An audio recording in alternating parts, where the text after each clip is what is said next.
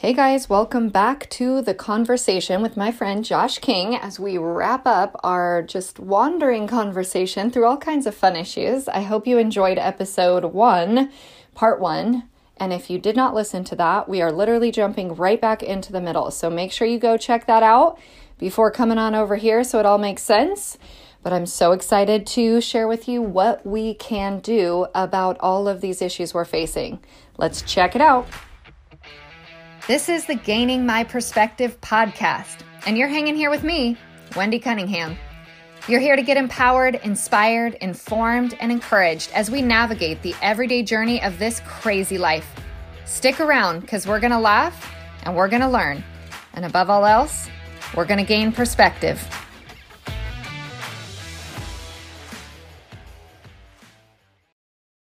This episode is brought to you by Visit Williamsburg. In Williamsburg, Virginia, there's never too much of a good thing. Whether you're a foodie, a golfer, a history buff, a shopaholic, an outdoor enthusiast, or a thrill seeker, you'll find what you came for here and more. So ask yourself, what is it you want? Discover Williamsburg and plan your trip at visitwilliamsburg.com.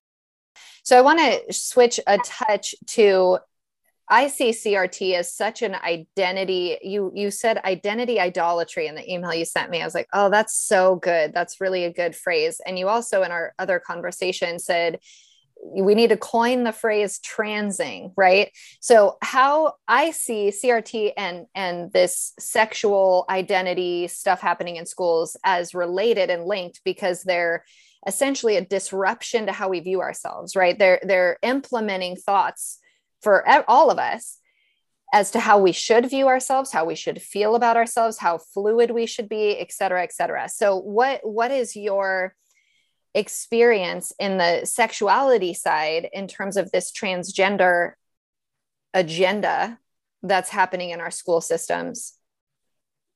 I think it's, first of all, I'm not a physician or a clinician, so especially in the psychology world, but what I see and what I think I read in a lot of the literature is that, we're mainstreaming, we're trying to mainstream a focus on these unique individual characteristics that, and I want to separate CRT and I want to separate that from the sexuality or the gender identity thing, because CRT has a history with a background of slavery. Now, how that history is told accurately or Sure. If it's fiction is one thing, and the way people approach that is different than I think what the sexuality or gender identity is you are. I say you, but our society today has this affinity with gender and sexuality and the individual mind. Like, it's all about the rights. You have the right to be whoever you want. This world without boundaries where, there's no rules. You can be fluid, you can do this and that. And that really is this, what I call this, it's an effect or a symptom of this infinite empathy that we have, almost pathologic empathy, where everyone who doesn't feel like they fit in themselves, we really try our hardest to make sure that not only they have a path to achieve whatever identity they want. We're accepting that to be fluid. For example, at our school, several of children believe and act like they are cats at school. So they are put in part of class and they are allowed to act like cats during the class, during the school year. That to me has some issues in terms of, one, are these kids getting the mental care they deserve, Right. and that they need to have? And is this the right place to put them in a high school setting where that I don't know the answer to that, but I can imagine that it's probably no, based off of what those kids need. Second of all, if you've got a whole class full of other kids who are observing this, and then that would be one thing. But the other thing is that we're mainstreaming that. It's okay to be this way. It's okay to pretend in a world that we're this gets into a world of biology where you actually have some medical professionals now really on the side of saying, gender really is fluid, it's all hormonal level, and they go into this real genetic gymnastics move to try to explain away this small portion of the population that truly is intersex, where there's the chromosomal normality is not there. And that's a very small part of the population. Most kids, and there's some statistics you can find on this about especially girls now, young teenage girls who now are more gender fluid. I mean, it's astronomical, the increase over the last 5 or 10 years. And that's not a physiologic change or some reckoning. That's a fad. It is popular to have this viewpoint now. And so girls who are already going through puberty, boys even who are going through puberty, who would normally figure their way out, are now having this, it's okay, it's normalized, it's affirmed. And so that should be something that should be assessed by a family member, a physician, a psychiatrist, psychologist. They should take that child and really make sure that child is healthy mentally and physically while they work through these problems, which resolve itself. Back to school. Sorry. We've got a situation now, as I mentioned in Eau Claire, where teachers now are being expected to not only assess this potential in children, but positively affirm that in the school district and school setting so as not to upset the kids and then actively hide that from parents. There's litigation. The Wisconsin Institute of Law and Liberty is a legal group in Wisconsin that takes on these cases to represent parents. And they've got active litigation going on for these same issues where schools have said, look, this is us. This is our responsibility with your kid. What you as a parent don't belong here anymore. And that is a tough pill to swallow. So normalization of this and then excluding parents when those two things are combined, you want to mobilize a mom. Your daughter comes back with a breast binder that's given to her by someone, an adult at school, so she can start transitioning. And that's supposed to be kept silent away from the mom, but she finds that out. And then when the mom approaches the school says, look, if you don't positively affirm her, this is abuse. You're abusing her. That's what's being told. This is going on in our school district, and it's going on in probably a lot more.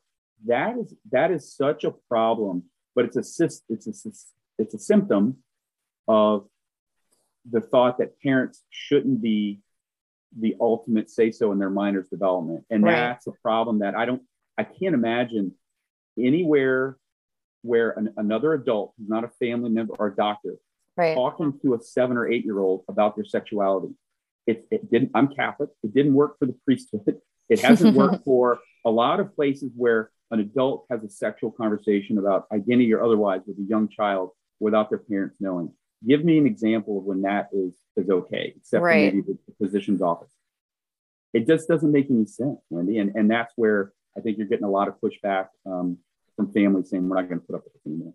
It just creates so much more confusion and angst and disruption in young children's development. And I appreciate you separating CRT and its historical foundation and where that comes from. The reason why I link the two is CRT is, critical race theory based around critical theory going back to Marxist roots, and Marxism generally, the goal, to way oversimplify this, is to separate us from Christian Judeo values and foundations like gender and race, that we're all created equally, right? All of these things. Also, one of the commandments being that we obey and honor our parents. So again, a goal being to separate that connection, divide children. This is 1984, it's just so wild that we're literally walking through this, but that's why I see these things as linked, because the goal is the same. And the roots of the mechanism in my mind are the same. This Marxism, this underlying Marxism, which kind of leads me to my next question. Who is behind all this? How did we get this far? Where is this coming from? What's the deal? So there's a lot of people that need to raise their hands for that one. If you or your readers have never heard of Howard Zinn, you should look up Howard Zinn. Howard Zinn, interesting career of trying to replicate the Marxist environment where it was a class-based division, classic Marxism, to a race-based system in the United States. And this was in the 60s and 70s. And he published a book called The People's history of the United States. And such a good book. It's a historical, well, it's a book of historical fiction that takes pieces of literature over time and picks out certain parts of it, misrepresents them, and says, like, for example, Columbus coming to the New World, and Columbus kept a pretty active journal. And in Howard Zinn's version, he cherry picks elements of this book without giving it context. Sure. And says, look how awful Columbus was. He came over here and he just killed the indigenous peoples. And that's not really the case. If you actually go and read the journal entries, he talks about how surprisingly relatable the indigenous people were, most of them. Some tribes were cannibals, and he documents that. And it's really a bastardization of what really happened. And this is repeated through the 60s in the United States. It's repeated, historically. He just goes and washes out a lot of the context and gives it to people who are clamoring for a reason to feel victim now, sure. Which is what we have. So you have the Howard Zinn Education Project, or the Howard Zinn Project. So they crank out this material and it's delivered to schools. And for example, when I urge all of you who are listening to this, if you haven't started asking for information for your school, please do so. In one of the requests we had, we found that a librarian had disseminated material digitally through the school system, the entire school district. And it was a piece by the Howard Zinn Project. And they taught a lesson in this material on how to conduct a military-style tribunal to find out who was responsible for COVID. This is a year or so ago. So in eighth grade. So an eighth grade class on how to hold this military-style tribunal. And they walk through all the elements and they give all these things. And they actually give you the answer at the end, who's responsible. And if I asked you who you thought was responsible for COVID, normally, I don't know, what would you say? Of the lab in Wuhan? Yeah, that would be a logical source, but that's where it came from. No, it was actually white supremacy. Oh, then sure. A step or two down was like Donald Trump, and then it was eventually China and the Wuhan lab, but that was secondary to white supremacy. So that's the context, and the reality in which this group tends to work in, and that's a problem. We live in an area that has, if you look at who's funding your college communications program, classically we have George Soros money coming in. I mean, this is, and so it's, and this is something you should all research, because maybe it's not that way, but it is here. And everything I'm telling you have been things that we've uncovered over time, found evidence of, or been told flat out, this is the way we're going to do it. Your comment about in the curriculum, it's blended in. Our superintendent said, everything we do now is blended into all the curriculum. It's blended into everything. It's not just one thing. So the sexuality, all these things, they're all built in now. And that's been taught at the university level for 2 decades now. And it's really, I think there was a tipping point where I think they felt, it's time to really make this, it's okay to be public about this now, because we have a mass of people who are now going to push this through the education system. And I think they're wrong. I think the numbers of people, at least in Wisconsin, who are taking their kids out homeschooling like you, are looking for private or Christian schools, that number is doubling and tripling. I mean, it's huge now. And each side is holding firm. The government school system said, nope, this is the way we're going to do it. Yeah. And that's it. And everyone says, that's fine. We're going to do micro schools. We're going to do this. And we'll meet you when these kids are adults, and we'll see which ones, are well-rounded and contributing. And ultimately, we all do want the same thing. We all want our kids to grow up and be active, happy, productive people, content with their life, fulfilling a mission, having friends and outlive us. But man, that's going to be difficult if you constantly see yourself as a victim that somebody's keeping you down. Sure. And that would be what I think Dr. Carol Swain would tell you, is that there's no way to live and grow up with that kind of mentality. So, sure. Yeah. Where are churches? Where should they be?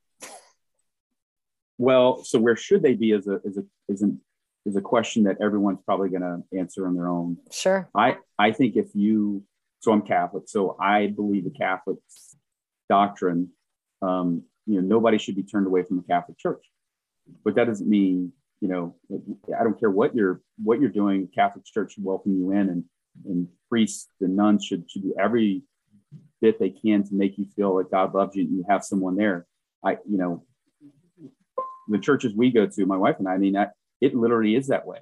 But unfortunately, on major topics, I just met with one of our local priests, and I sat down with him and I asked him the same question. I said, here's some topics that are going on. First of all, he didn't know what CRT was. He'd never heard it. Wow. And I had to explain that. So that was a little bit of okay, where have you been? But he made a comment that was interesting. He said, look, I've made a vow of vow of obedience to the church. And when the church, the archbishop of the archdiocese tells me what to think, that's what I'll put out. And I said, okay, I'm not sure Jesus would take a stand with this and having people, oppressed or feel oppressed, or having this doesn't fit anything that he said in the Bible. No matter what version you look, I don't see that.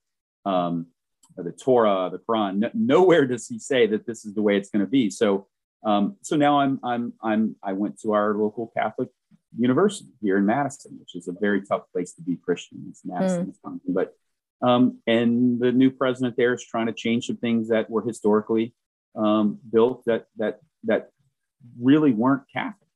And so I think the churches should stand up and say, this is what we stand for. That's really difficult now because you've got the president of the United States who is de facto, believes in abortion and supports it. And the same thing with the Speaker of the House, Nancy Pelosi.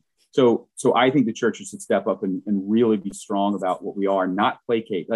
Look, the church is the way it is for a reason. And the guidelines they provide, the Judeo-Christian guidelines that are provided in the Bible and the teachings and the gospel, are only there to help make your life better and more contributing to society, especially your local family and beyond. Right. So I wish they would do that. And I'm going to meet with the Archbishop and anybody else, the local bishop as well. I just got an introduction to him. So I think the answer is going to be, how many people who are standing up for this in the community, in the parish, are going to stand up and say, hey, I'm fighting this fight and I don't see much support from my church. And I think that's going to elicit the response from the church that has to be done. But it's not, should go the other way around, but it's not. That's okay. So that's my next final question. Where do we go from here? What do we do about this? You kind of just said, speak up, be unapologetic in the values that you hold, the things that are dear. I mean, this is truly, I'm more conservative than I'm Republican, that's just this idea of conserving things that should be conserved. And I even call myself like a conservatarian, like libertarian even would be, I don't really mind if you need to do something that I don't believe in, if that's what you believe in, so long as you don't insist that everybody does it or believes in it or all the things, it's hard to, I think we do get really over committed to ideologies or titles like Republican or Democrat or what have you. So what do we do in this moment in history when all we feel like we can do is just hold on to our values? Should we be doing more things? Who do we talk to? What do we do? So again, that's a very particular question. I think everyone has to challenge themselves with, and I can tell you that you have one shot really at this life and to contribute to society and be beneficial with it. So what I can tell you what we've done as a community, as a family, as a community. And I think everybody can do it because I'm just a guy. I'm like everyone else, right? You don't need any special training. You don't need to be a savant or have a, high IQ or a high bank account. You don't have to have those things. You can just say, you know what, I'm tired of it. I'm going to speak up. If you have children, I would very much suggest the first thing you do is you go talk to your teacher and talk about values. You talk to your principal. Talk about values. What do they stand for? What do they don't stand for? What are they going to allow? Talk to your superintendent, get to know them. We did all that. And a lot of our teachers reached out to me behind the scenes and said, I'm 100% for you. This is right. I can't say anything for fear of retribution. But if they know that you're a parent, that you believe in them, It's going to empower them. Something's going to happen. Second thing, run for school board, run for your village or city council. It's scary to do it. I can tell you, I did it. I did it unsuccessfully, but we took a lot more votes than we probably thought the community thought we were going to get. And when you do that and you open yourself up and you talk about your values and you knock on doors and meet people and say, did you know this was going on? Many times they're like, oh my God, because they're asleep at the wheel too, Wendy. Everyone's just kind of trudging along, trying to stay above water, and they've resigned the responsibility for their children's education and formative years. They've given that away to the government school to some degree. And it takes a lot of energy and a huge concussive effect of what's really knowing what's going on to wake them up so they can say, I have to devote energy now to surveilling what's going on in my school system. I have to surveil that now to make sure this isn't happening, this isn't happening, this isn't happening. What that's really going to mean is they're going to start thinking about who they're electing for school board so they can gain that trust back. Sure. So run for school board. If you don't win, you at least force opinions and philosophies to come out in the open. Drives transparency that way. I would recommend everyone find someone who can take on that responsibility. It's almost for no money, but it's worthwhile. I would encourage you to do that. If there's legal work that needs to be done, find a group like we have with Wisconsin Institute of Law and Liberty. In that group, find someone who's ready to challenge things that you find that are adversely affecting your kids. Have someone, there's a lot of legal talk. Find out what makes a good case. Find legal standing. And if you have standing, a lot of times somebody will pay for some of those legal fees, and you can actually bring some of these things to your local or even state court. So don't be afraid of that. We've got lawsuits on masks, the ability for an unelected bureaucrat to wield emergency powers for perpetuity, which is crazy. Sexuality in minors, who's controlling how a kid does or doesn't transition from one sex to another, all the way from like 7 or 8 years old up. Even liberals like Bill Maher are talking about how crazy this is. So I think we're catching on. The last thing I would say is get involved with a group of people who are like-minded. You and I have, coincidentally, a shared friend who's just an absolute dynamo in terms of making sure. And she's been fighting sexual trafficking of minors for years now. And you talk about somebody who's mission and cause oriented. She's awesome. Find people who believe with you and sit around, share those, and eventually say, okay, what are we going to do about it? My group, we've actually started a non-for-profit, C3 is the organization here locally. And our goal is to raise money to hold events. Last year, a group of us, our families, held an event called the inaugural Oregon First Responder Celebration. Back to red, white, and blue. Love it. We raised money. We hired local food vendors to come out, and we fed the entire family, the police officers, fire department, corrections officers, dispatch, for all the local towns. We said, come in, show your ID. We'll pay for a meal for your family and give your chiefs an opportunity to give awards out. And it was a beautiful night in September. We had a bounce house, face painting. We had all the EMS and fire trucks. 300 or 400 people showed up. People were crying. A woman came out and said, hey, one of your police officers actually saved my husband's life with, I think it's 45 minutes of CPR. Oh my. Your police departments in your towns are getting destroyed with this defund police movement, which now everyone's going to claim they don't fund. It's funny now how things work. Election polling cures defunding the police and it cures COVID. But hold those events. Don't expect anything from them. I'm not running for office. I don't want anything. The time to do something selfless and honor people who put their lives on the line in the middle of the night when you're sleeping, it's now. And if you do that, you'll be surprised at how people start building on. So this fundraising event's going to sponsor that. Maybe I love that. A race, a rodeo. We're talking bringing in music. We're going to do class Americana traditional family events to build this up. And then we'll also have a political action committee. Believe it or not, we have a political action committee that we're going to actually start funding local candidates who want to support parents and teachers' roles in developing their kids together without some of this really powerful societal engineering change thing that's coming in. Nobody really wants that. We want to make sure everyone under the sun is respected independent of any immutable characteristics you have or any section. We don't care. We just don't want that to be focused. You find value and content in your life based off of the contribution your fit in society. And we want everybody to feel like they fit, but we're not going to impose on other people because something you've got going that you have to work out. And that seems harsh, but learning how to say no and say, no, we're not going to do that. We've lost that capability with this pathologic empathy. And we've jeopardized competency in a lot of things in our life. Schools being one of them for this infinite empathy. So those are just a handful of things that we're doing right now. And we plan to grow. We plan to do this across the state and try to raise awareness and build this traditional American value. And that's what I think is going to be impactful. And again, when you're not running for office and you don't have some quid pro quo associated with it, I tell you what, you sleep really well at night. You're doing something for your fellow man, and you give hours of your life for that. It's meaningful, and you develop friends for life. I love that. Love that. And I love the idea of not just always being in a posture of defensiveness, but taking I don't want to say offensive role, because that makes it sound bad and aggressive, but proactive, let's say a proactive stance, as opposed to just always coming to fight the problem. Those are the ways that you solve the problems, right? Those are the ways that, to your point, you sow those seeds of heart connection with people in a authentic way, as opposed to, what did you say? Psychological empathy? Pathological empathy? Pathologic empathy. I love that phrase also. That's really a cool thing. Send me that too, and I'll link that in the show notes so people can find that. Is there anything else you wanted to say or clarify before we wrap?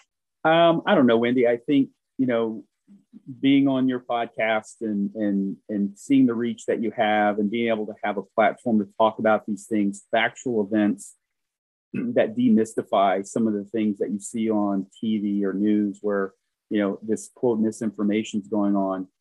These are things that are actually happening. And when they happen to you, as a guy who's been apolitical his whole life, I mean, I have beliefs, but I've never donated to a campaign.